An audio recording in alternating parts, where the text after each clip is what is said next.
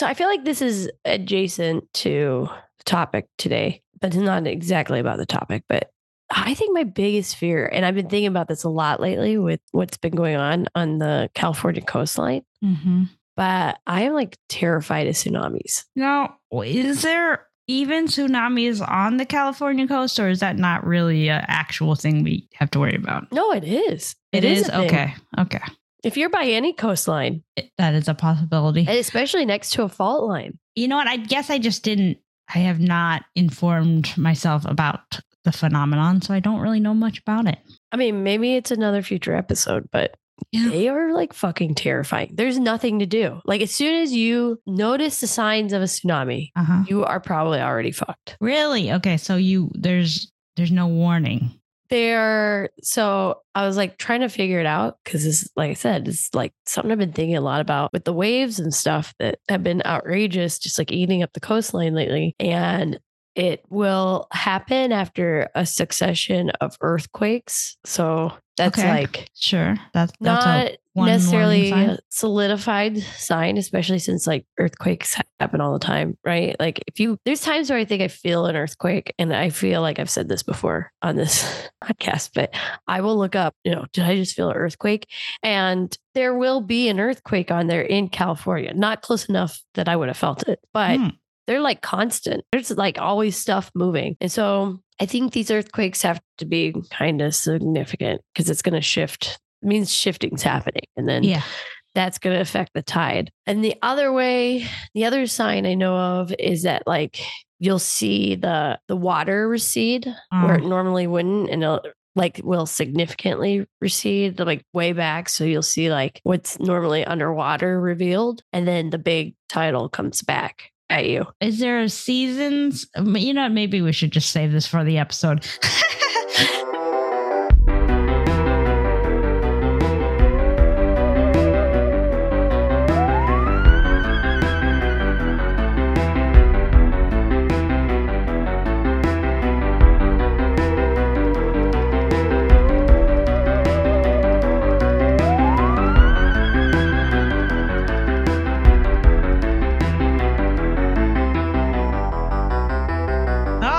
Welcome to Sex with Ghosts. I'm Molly, and I'm here today with weather expert Bridget. Hello. Today is the day that I decided that we were going to go back to those teasers that I talked about. So we have two stories here. We'll try to fit them in. They are both a little long, but they're also like a little short. So we'll kind of play with a little short, a little long. That's how we like to do it here. The first one is from 1910. Whoa. It is known as both the deadliest avalanche in U.S. history and the worst train disaster in U.S. history. It's also the worst natural disaster in the state of Washington to this day. So, oh, wow. Pretty big deal. Yeah, I feel like Washington gets a lot of weather. Yeah, I think so. So that's kind of interesting. Mostly because of the Cascade Mountains, I think, which is where this story takes place. Oh, boy. Because on February 23rd of 1910, two trains are traveling on the Great Northern Railroad's westbound tracks. This sounds like a math problem. Yes, exactly. From Spokane to Seattle, Washington. One of them is a passenger train, and one of them is the fast mail train. So it's just carrying like U.S. mail? Yes.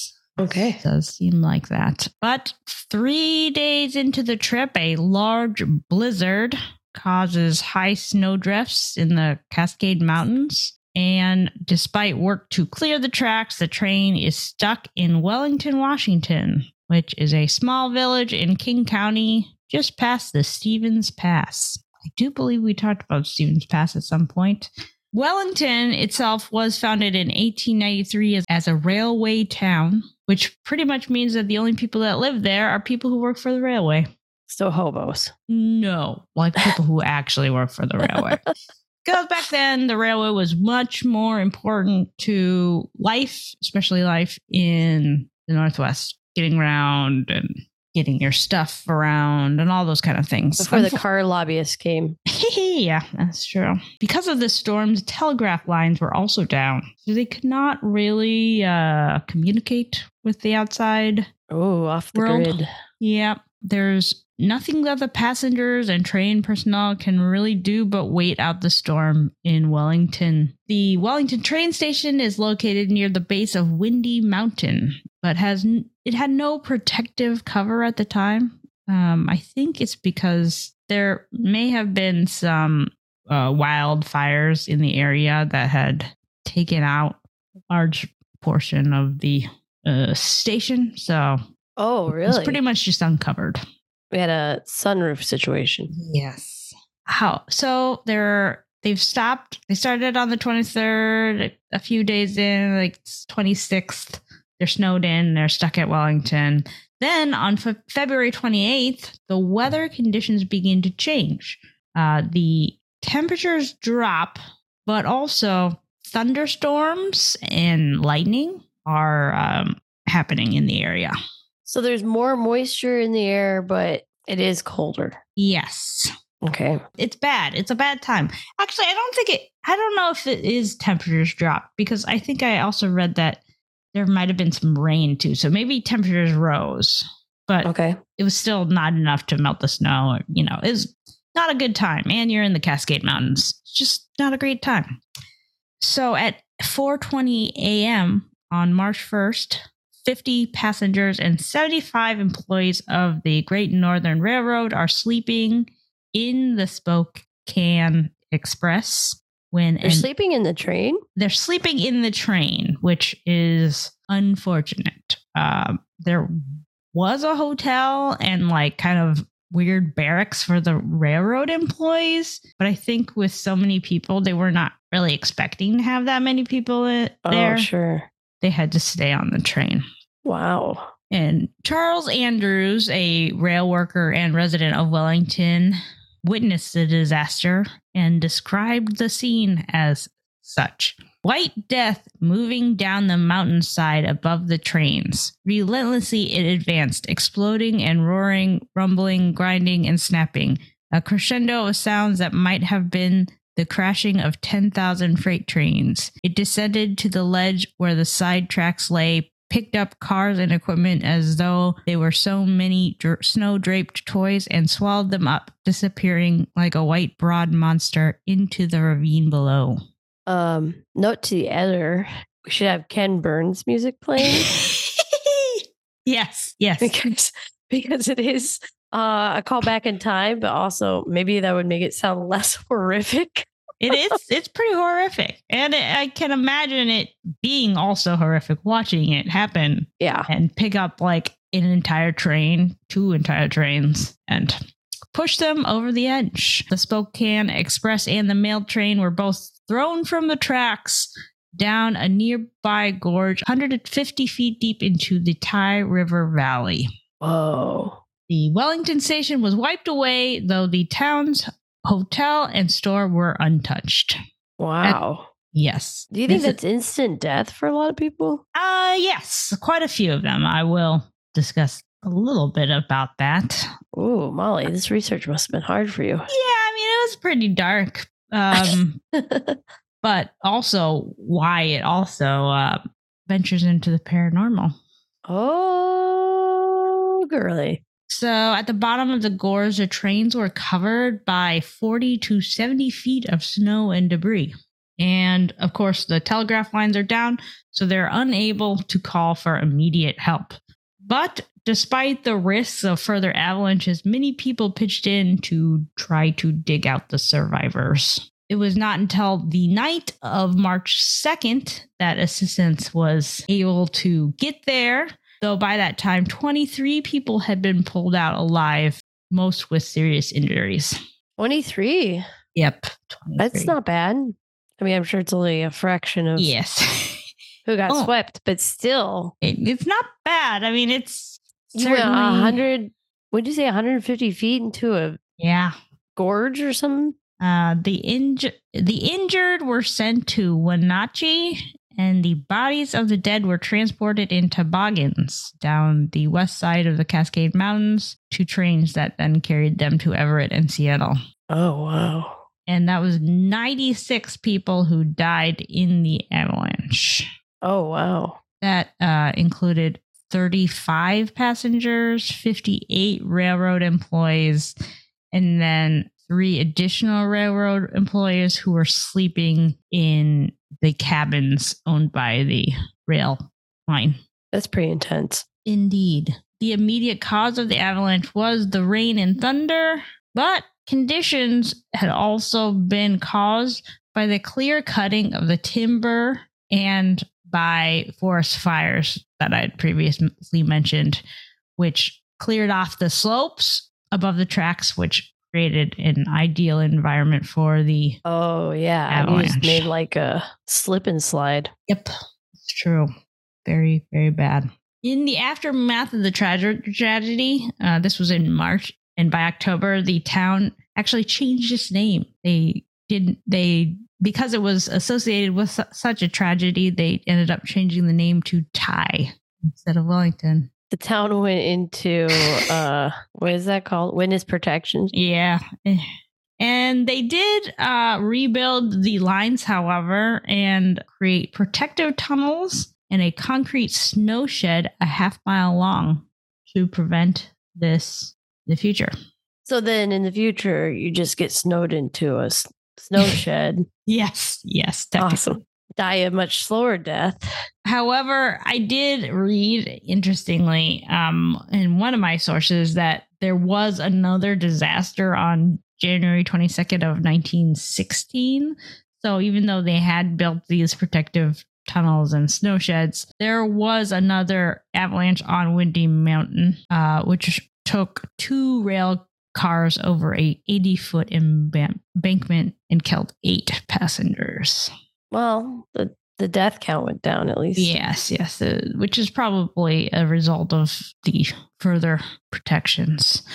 However, even still, Ty was abandoned in 1929 when a second Cascade Tunnel, which is still in use today, was completed and then negated the entire need for Ty to exist. Oh, because you can just bypass the town? Yeah. So it does not exist anymore. However, the old rail line is now a popular hiking trail called the Iron Goat Trail. Oh, that's nice. Yes. It's a 6-mile loop, only 700 feet of elevation gain, and the highest point is 2,800 feet. And there's, of course, lots of history, and you can go see there's like a rail car and like a little museum history. More just like plaques and things like that.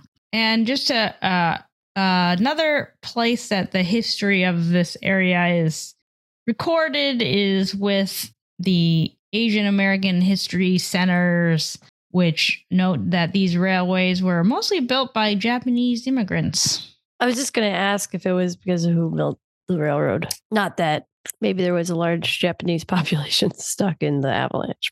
Yes. So when the tunnel was built, the buildings in Wellington were either torn down or burned down, perhaps, in attempts to prevent future wildfires. But here's where it gets spooky, because this Iron Goat Trail is a haunted hiking trail. It is you see people like in their snow coats or something? Perhaps. It is the 3rd most haunted place in Washington. The article mentioned what 1 and 2 were? No. Okay, I just thought it'd be interesting to know. Yeah, that's just what I read.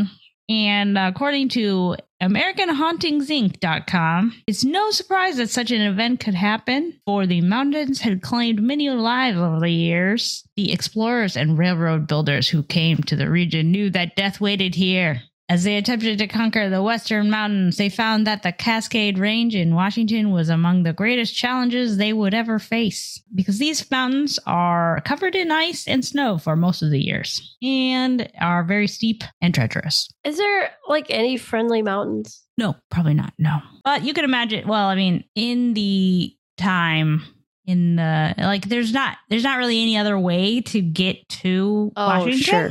So gotta get to that free land. Yes, you're either gonna come by ship or you're gonna somehow pass these treacherous mountains. Have you seen that meme where it's like Mount Everest and you can see like the bodies sticking out of the snow, and then the meme's like everyone who's ever climbed Mount Everest was a highly motivated person. It's okay for you to settle down.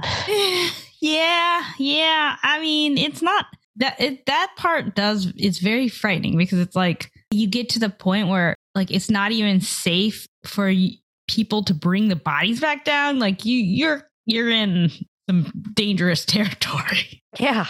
So because of this treacherous area, those who visit say that they can feel a very tangible history at the spot. Really? Yes. Like tingles? Tingles? It's not just ghost hunters who believe the place is haunted. Many park rangers won't go to the disaster site or even to the nearby parking lot. Why? Many speak of the uncomfortable and sometimes oppressive feelings they feel as they navigate the hiking trail, walking through the old snow shed, or walking through the darkness of the crumbling railroad tunnel. I should show you some pictures because you can see how it could be a little spooky. Just because it is a railroad tunnel. That's just spooky. Yeah. No matter what. It's pretty rundown, and so like this one is the concrete snow shed. It looks like what do you call that? An underpass or something? Yeah, yep. That just like, and the way they built it, because there's like these columns, it kind of looks, even I think you said it was a half mile, but it looks like it goes on forever. Yeah, yep. Oh, and there's definitely got to be a Bigfoot around there too. Yeah, supposedly you can see maybe some of the remains of things, though I never did see a picture of that. Like stuff in the town or whatever? Yeah. Did anyone report seeing anything, or is just people are like, I feel bummed out when I go there? Yes, it's not just odd feelings and weird cold spots. Many claim to have heard and seen things. Ooh.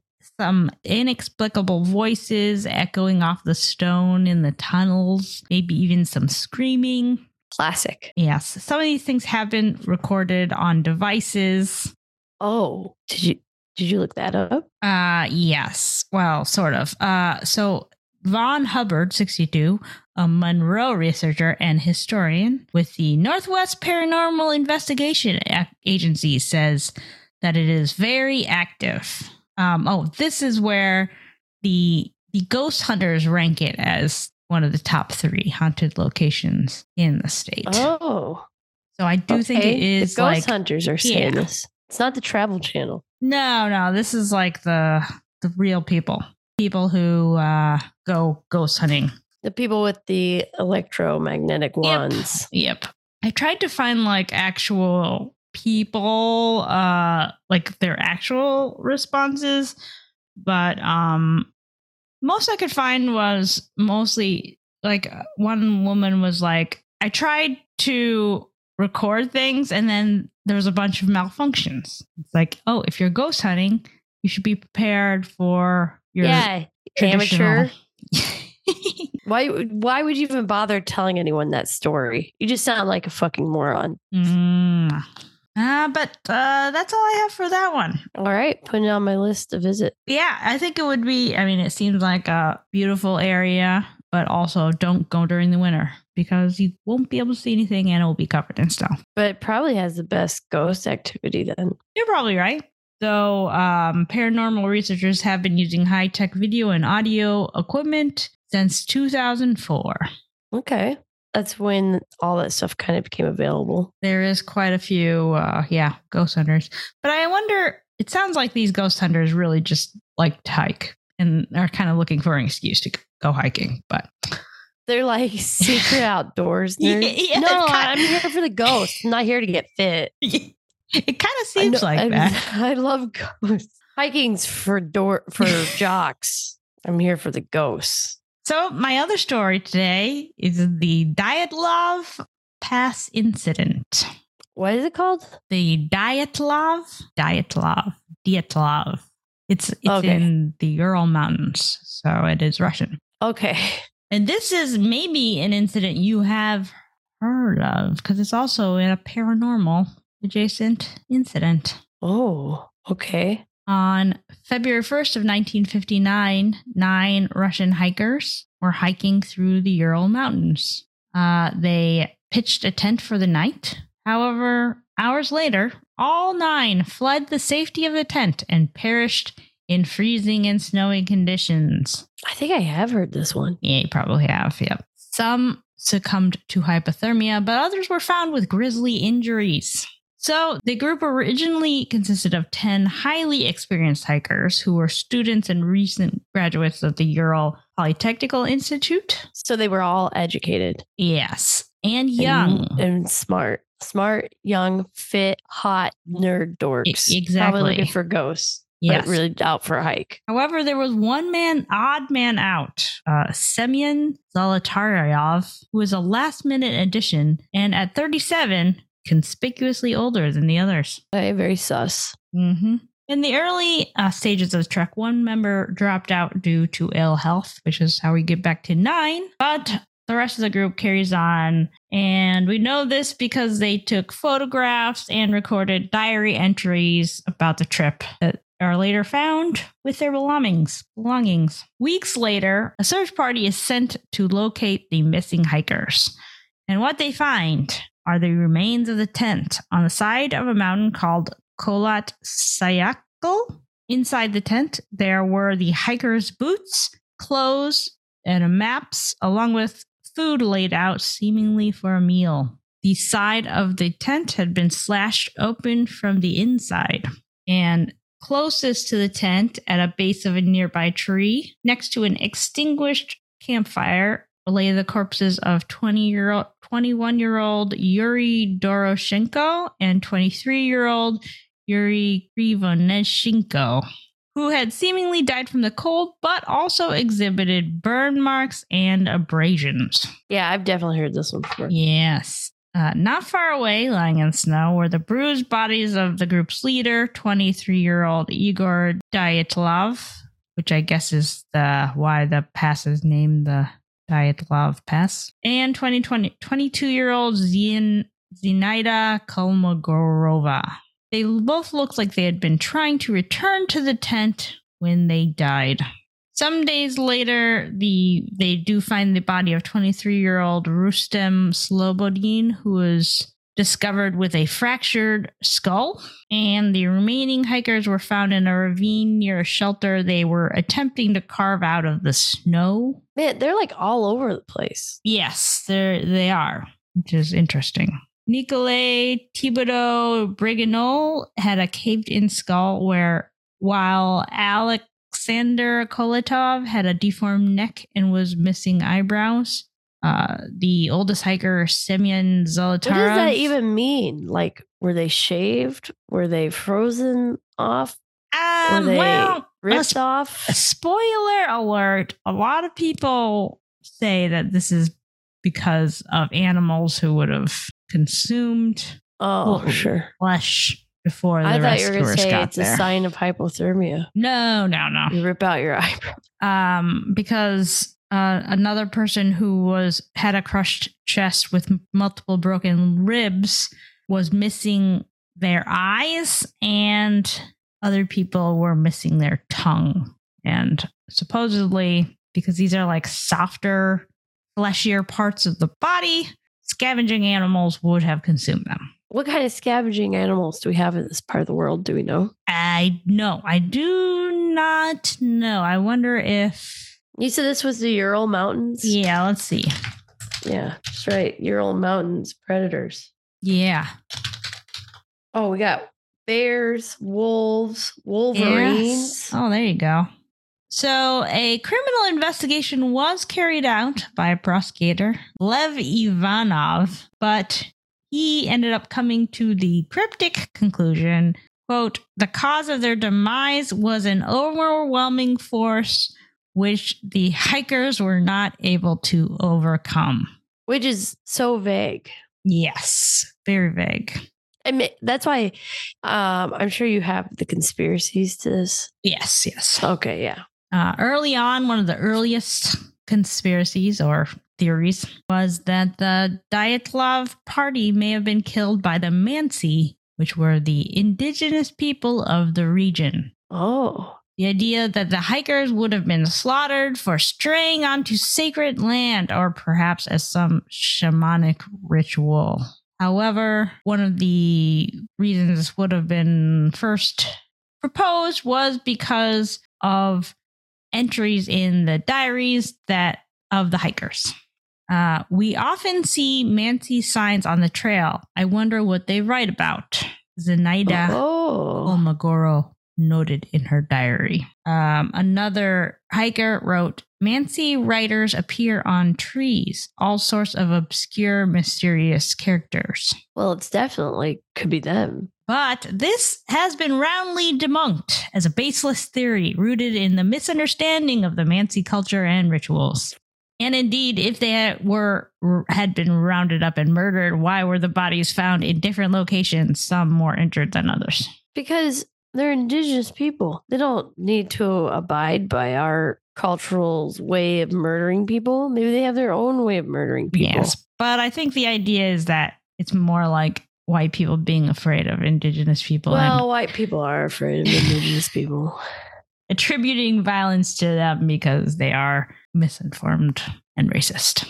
Yeah, that's definitely both can be true. 2 members of the Dyatlov group have been the focus of some particular speculation, including the 37-year-old Semyon Zolotarov, who was a veteran of World War II. Why would he have been attached to this group of young students and graduates? Is this the old guy? The old guy, yep. Yeah, that's a bit sus, but I feel like there's always one old in a group of youngs. It's possible, yeah. And like they always make a way in there. Every young group has that one old friend. I think that's not surprising. But with him, and then also one of the hikers named Yuri Krivonishenko this man had helped clean up a radioactive leak at a secret Soviet nuclear facility. This was one I was going to bring up when I said, are we going into conspiracies? So according to this theory, it would have been Zolotaryov, the old one, Gruvishenko, and potentially a third hiker who were working for the KGB. They definitely were. It's a KGB, baby. And on this hike, they were actually rendezvousing with CIA agents. Yeah. Business meets pleasure. Supposedly, according to the theory, they were going to be handing over radioactive material and fake nuclear secrets. And while doing so, we're supposed to take photos of the American agents. Now, where does this information come from again? Sorry. Interestingly enough, this comes from the Sky History channel, pretty much. And it does not actually have their sources on here. Okay. But I wonder if they are getting away with it because they're just speaking about other people's theories. Yeah. This is just the culmination of everyone else. There's just a lot of details here. Yes. And it works for me if there's someone alleged behind it. But if it's just like, these are how deep the details have gotten from conspiracy nuts, then it's like, okay, this is getting into like some fanfic here. Yeah, it does kind of seem like that. It is very interesting that we know all of their ages and names and... Well, the kids and stuff in the group make sense. I mean, like, they were KGB agents and they're trading secrets and they're supposed to take pictures and one of them's American. It's like, wait, how do you know all that? Because people were very, very interested in it in 1959. I mean, it's post Roswell, so before Kennedy. It's a ripe time. But it gets weirder. Of course it does. Of course it does. That's what we're here for. Well, first, to end the theory, the CIA men get wise. What's going on? which leads to a fight breaking out and the massacre of the Death Love party. I gotta say, though, if that were the case, the CIA they were ready to fight. Yeah, they would have been way ready to fight if none of them had died and only the Russians had. Right? Yeah. I don't know if that makes a lot of sense. Unless they had nuclear advanced weapons that we don't even know about. Very possible. Because in 1990, well, not nuclear, but this next theory does have an interesting point to it. In 1990, Lev Ivanov, the man who led the initial investigation, published a sensational article claiming he had been ordered to censor some of the key findings of his investigation. Ooh. Which included char marks on trees near where the bodies were found. It was a nuclear attack. Maybe. In Ivanov's view, it was confirmed a source of heat ray. Oh, maybe it was aliens. Yes, it may have been. His article also alleges that there were floating balls of light and other weird phenomenon in the Ural Mountains in February. But was that in their diaries? No, I don't believe so. But Ivanov's quote is, based on the evidence gathered, the role of UFOs in this tragedy is quite obvious. It's, yeah. I mean, could it not be more obvious? I don't know. But now that but we were just talking about the CIA, like maybe they have heat rays. Yeah, but aliens, it's a good contender. Yes. But would aliens leave char marks? That feels man-made. Yeah, no, I think that's possible because some people who talk about this theory also say it could have been experimental Soviet weapons. Yeah. I mean, maybe it was, I don't know, it's so weird that they were like all spread out doing different things. Yes. Because then it's like, presumably, they all died at the same time. Right. But would you be able to tell? I don't think you would really be able to tell, though. Because maybe they got lost and it was super cold. I don't know. That's pretty wild. But another theory, and it's possible we did discuss this during a cryptids episode, is that the group was killed by a Yeti. Yeah. The theories behind this rest on a picture taken by one of the hikers, which shows a dark humanoid figure seemingly skulking by a tree. Oh. I mean, it still could be the Mansies. It could be the Mansies. It could be Bigfoot. It could be CIA. Also, apparently there was one line in a hiker's diary that did say, the Yeti lives in the northern Urals near Mount Oraton, though most people believe that it was clearly intended to be a joke. It's not so funny now. How do they know it was supposed to be a joke? What was the line before that? Knock, knock? It's true. I don't know. It could be a Yeti. I'm not ruling it out. But why did it stalk and kill every single member of the group? Because you're a Yeti. That's what you want to do. Yeah, get the fuck off my mountain, you dumb bitch. Maybe. Of course, the most widely accepted theory is the most mundane because it is the group fled the tent because of a slab avalanche. But wouldn't they be buried in the snow? Well, I think the idea is that it was like 29 days later. So they were able to sort of I think the idea is that the avalanche came down and they were like all bruised and battered. And then they were trying to make their way back to the tent and died from exposure. Oh. And their injuries. But that you had two people trying to dig into a shelter or something. Yes, but that's because they were at the bottom of a ravine. So let's say they all fled from the tent. Okay. They get wrapped up in the avalanche and then they're like, oh, we need to find shelter now. But they could not because they were injured. I thought there was also, and I don't know if I'm making this up, I thought there was also like some sort of wind theory.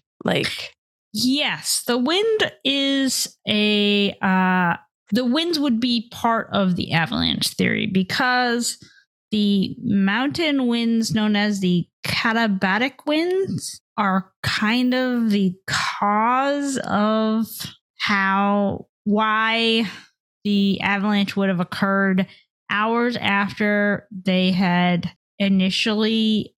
So what they did when they pitched the tent was they actually dug into the snow, which apparently is like a thing, which I don't think, that seems like a really bad idea. What Why? they did, well, because of what we know about avalanches, and like if they like dug into the snow, they like build like kind of a wall and put the tent right there. But then when you're like making the whole snow base unstable by. Well, I think there would be an educated way to do that. Yeah, I mean, I think you're probably right. But then because of the winds also, then like I think that there's just a lot of bad things that are going into causing this avalanche. Yeah, they're not obviously paying attention to the elements because they all got killed. Yes. Whether if it's an avalanche or a CIA operative, and they did not notice. They did not notice that the 37-year-old was a mole. Very possible. That actually makes sense. That's like that Steve Buscemi meme. He's like, "Hey kids, what's up?" And he's like trying to be a high school kid. I think it's like, oh yeah. All right. So I'm going to talk a little bit more about why people are skeptical, and then some rebuttals of that. Skeptical about what? About the details of the avalanche theory. Oh, okay. Because there are some reasons why it wouldn't be an avalanche. People don't believe it. This would be because I guess the problem was that the area that they were at, it would not have been a regular place for an avalanche. And that's why people are like, so maybe even if they had been knowledgeable hikers and knowledgeable about avalanches, they would still have picked this spot and felt like it was safe. Yeah. They were a little cocky, maybe. Maybe. So, like I said, they choose to put the tent under a somewhat steeper slope to protect them from the wind by cutting into a snow slab. There was, according to, this is an article written for Communications, Earth, and Environment, where they kind of give the scientific arguments for why this could have actually been an avalanche. And I did not read the whole thing, and it was a lot of science and math. But I believed them, and I kind of am trying to explain what they said. So, and it's related to our avalanche. Well, it's okay. I'm dumb. You don't have to oversell it to me. So, we talked about this. There being like a weak snow layer in the area, which could have resulted in the snow slab, and then of course, the strong katabatic winds. And what they do is they cause progressive snow accumulation on the area above the tent, which could have caused the avalanche. And also because they create this snow slab, but then the winds continue to blow and the snow continues to accumulate, then the weight of that extra snow would have caused the avalanche hours after they had already set up the tent. Sure. Okay. And then also they did do some scientific studying about how they did dynamic avalanche simulations, which suggests that even a relatively small slab could have led to the severe but non-lethal thorax and skull injuries as reported in the examination. So they even went as far to explain that even a smaller avalanche could have caused those injuries. Okay. They do say that, of course, I mean, it was probably an alien Yeti. Very possible. So solving this mystery is an enormous task, which is far beyond the scope of this paper. However, they hope that their work may contribute to determining the plausibility of an avalanche being the actual answer. Well, I feel like there's definitely a lot more to sort of learn about avalanches. Yes, exactly. So whether or not it was an avalanche, yeah, I mean, it probably caused them to create, like you said, the math and the reasoning for what's possible. Right. Oh, gosh. Sorry. One more thing. Oh, part of the spy thing was that there was radioactive material found in the clothing of the victims. Oh. Yes. There's no scientific explanation for why that would be the case. Yeah. Okay. So now I think that completely rules out the avalanche for me. Thank you. Well, see, when I heard that, I was just like, oh, I wonder if there's radioactive material on the mountain, and the avalanche bringing it down would have spread it out. But I don't know. Is that where radioactive material is? Is it in mountains? It's I think, I mean, it's kind of in the earth. I mean, it's in the earth, right? Like that's what it is technically a chemical element, which is found. But isn't it I guess radium, for instance, is whatever we just said, radiation. But it could be a lot of different reasons. Like, I don't know. Because I was gonna say, does it have to be a chemical reaction? But no, it wouldn't, right? I'm not sure. That probably goes beyond what we really know. But at the same time, like the guy who cleaned up a radiation spill earlier, like, I don't know that. Oh, no. Now we have to do a Chernobyl episode. Yeah, probably. Well, that's all I have today for our supernatural paranormal connections to avalanches. Do they cause ghosts? Are they caused by Yetis or mistaken for Yetis? I don't know. Well, the first one, I don't think there's ghosts. Okay. Even though lots of people say there's an oppressive feeling in the trail. And ghost hunters like to pretend like they're hunting ghosts and instead just want to enjoy the trail. See, like that. Yeah, I need video evidence. But I do think the guys in the mountain, they were up to no good. Maybe. Who knows? Unless there's radioactive material in that mountain. Which, I mean, maybe. That's going to I'll be awake until 3 a.m. trying to figure that one out. Like, yeah, like what if there's some sort of, I don't know, radioactive waste facility? You know, like the Russians were, I don't know, doing something with it in those mountains. Who knows? It could be a lot of explanations, but there could, I don't know, probably too complex. Well, maybe I'll do some personal research. But thank you for the research you did. This is very good. This was very fun. Where else can people find your fun and interesting thoughts? You can find me on Blue Sky at Mollie M, Instagram at MollieMM9. How about you? So I started a new Instagram account. I have gotten into event management, and I thought it'd be fun to start posting about my job because it's kind of weird and unique. So I've started that. So you can find that. That's at Events Bridget. And you can find this podcast on Instagram and Twitter at Sex with Ghosts _. You can always DM us or at us, and we usually respond. You can also follow us, I guess, too. And you can show further support by giving us a 5-star review wherever you get your podcast or going to patreon.com/sexwithghosts. Oh, that reminds me. We did get a fun Blue Sky comment about, could dragons be the original UA? Oh, P.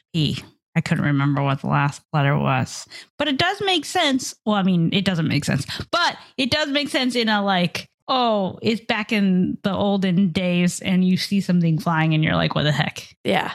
I mean, it could either be, the dragons could even be aliens. Oh my God.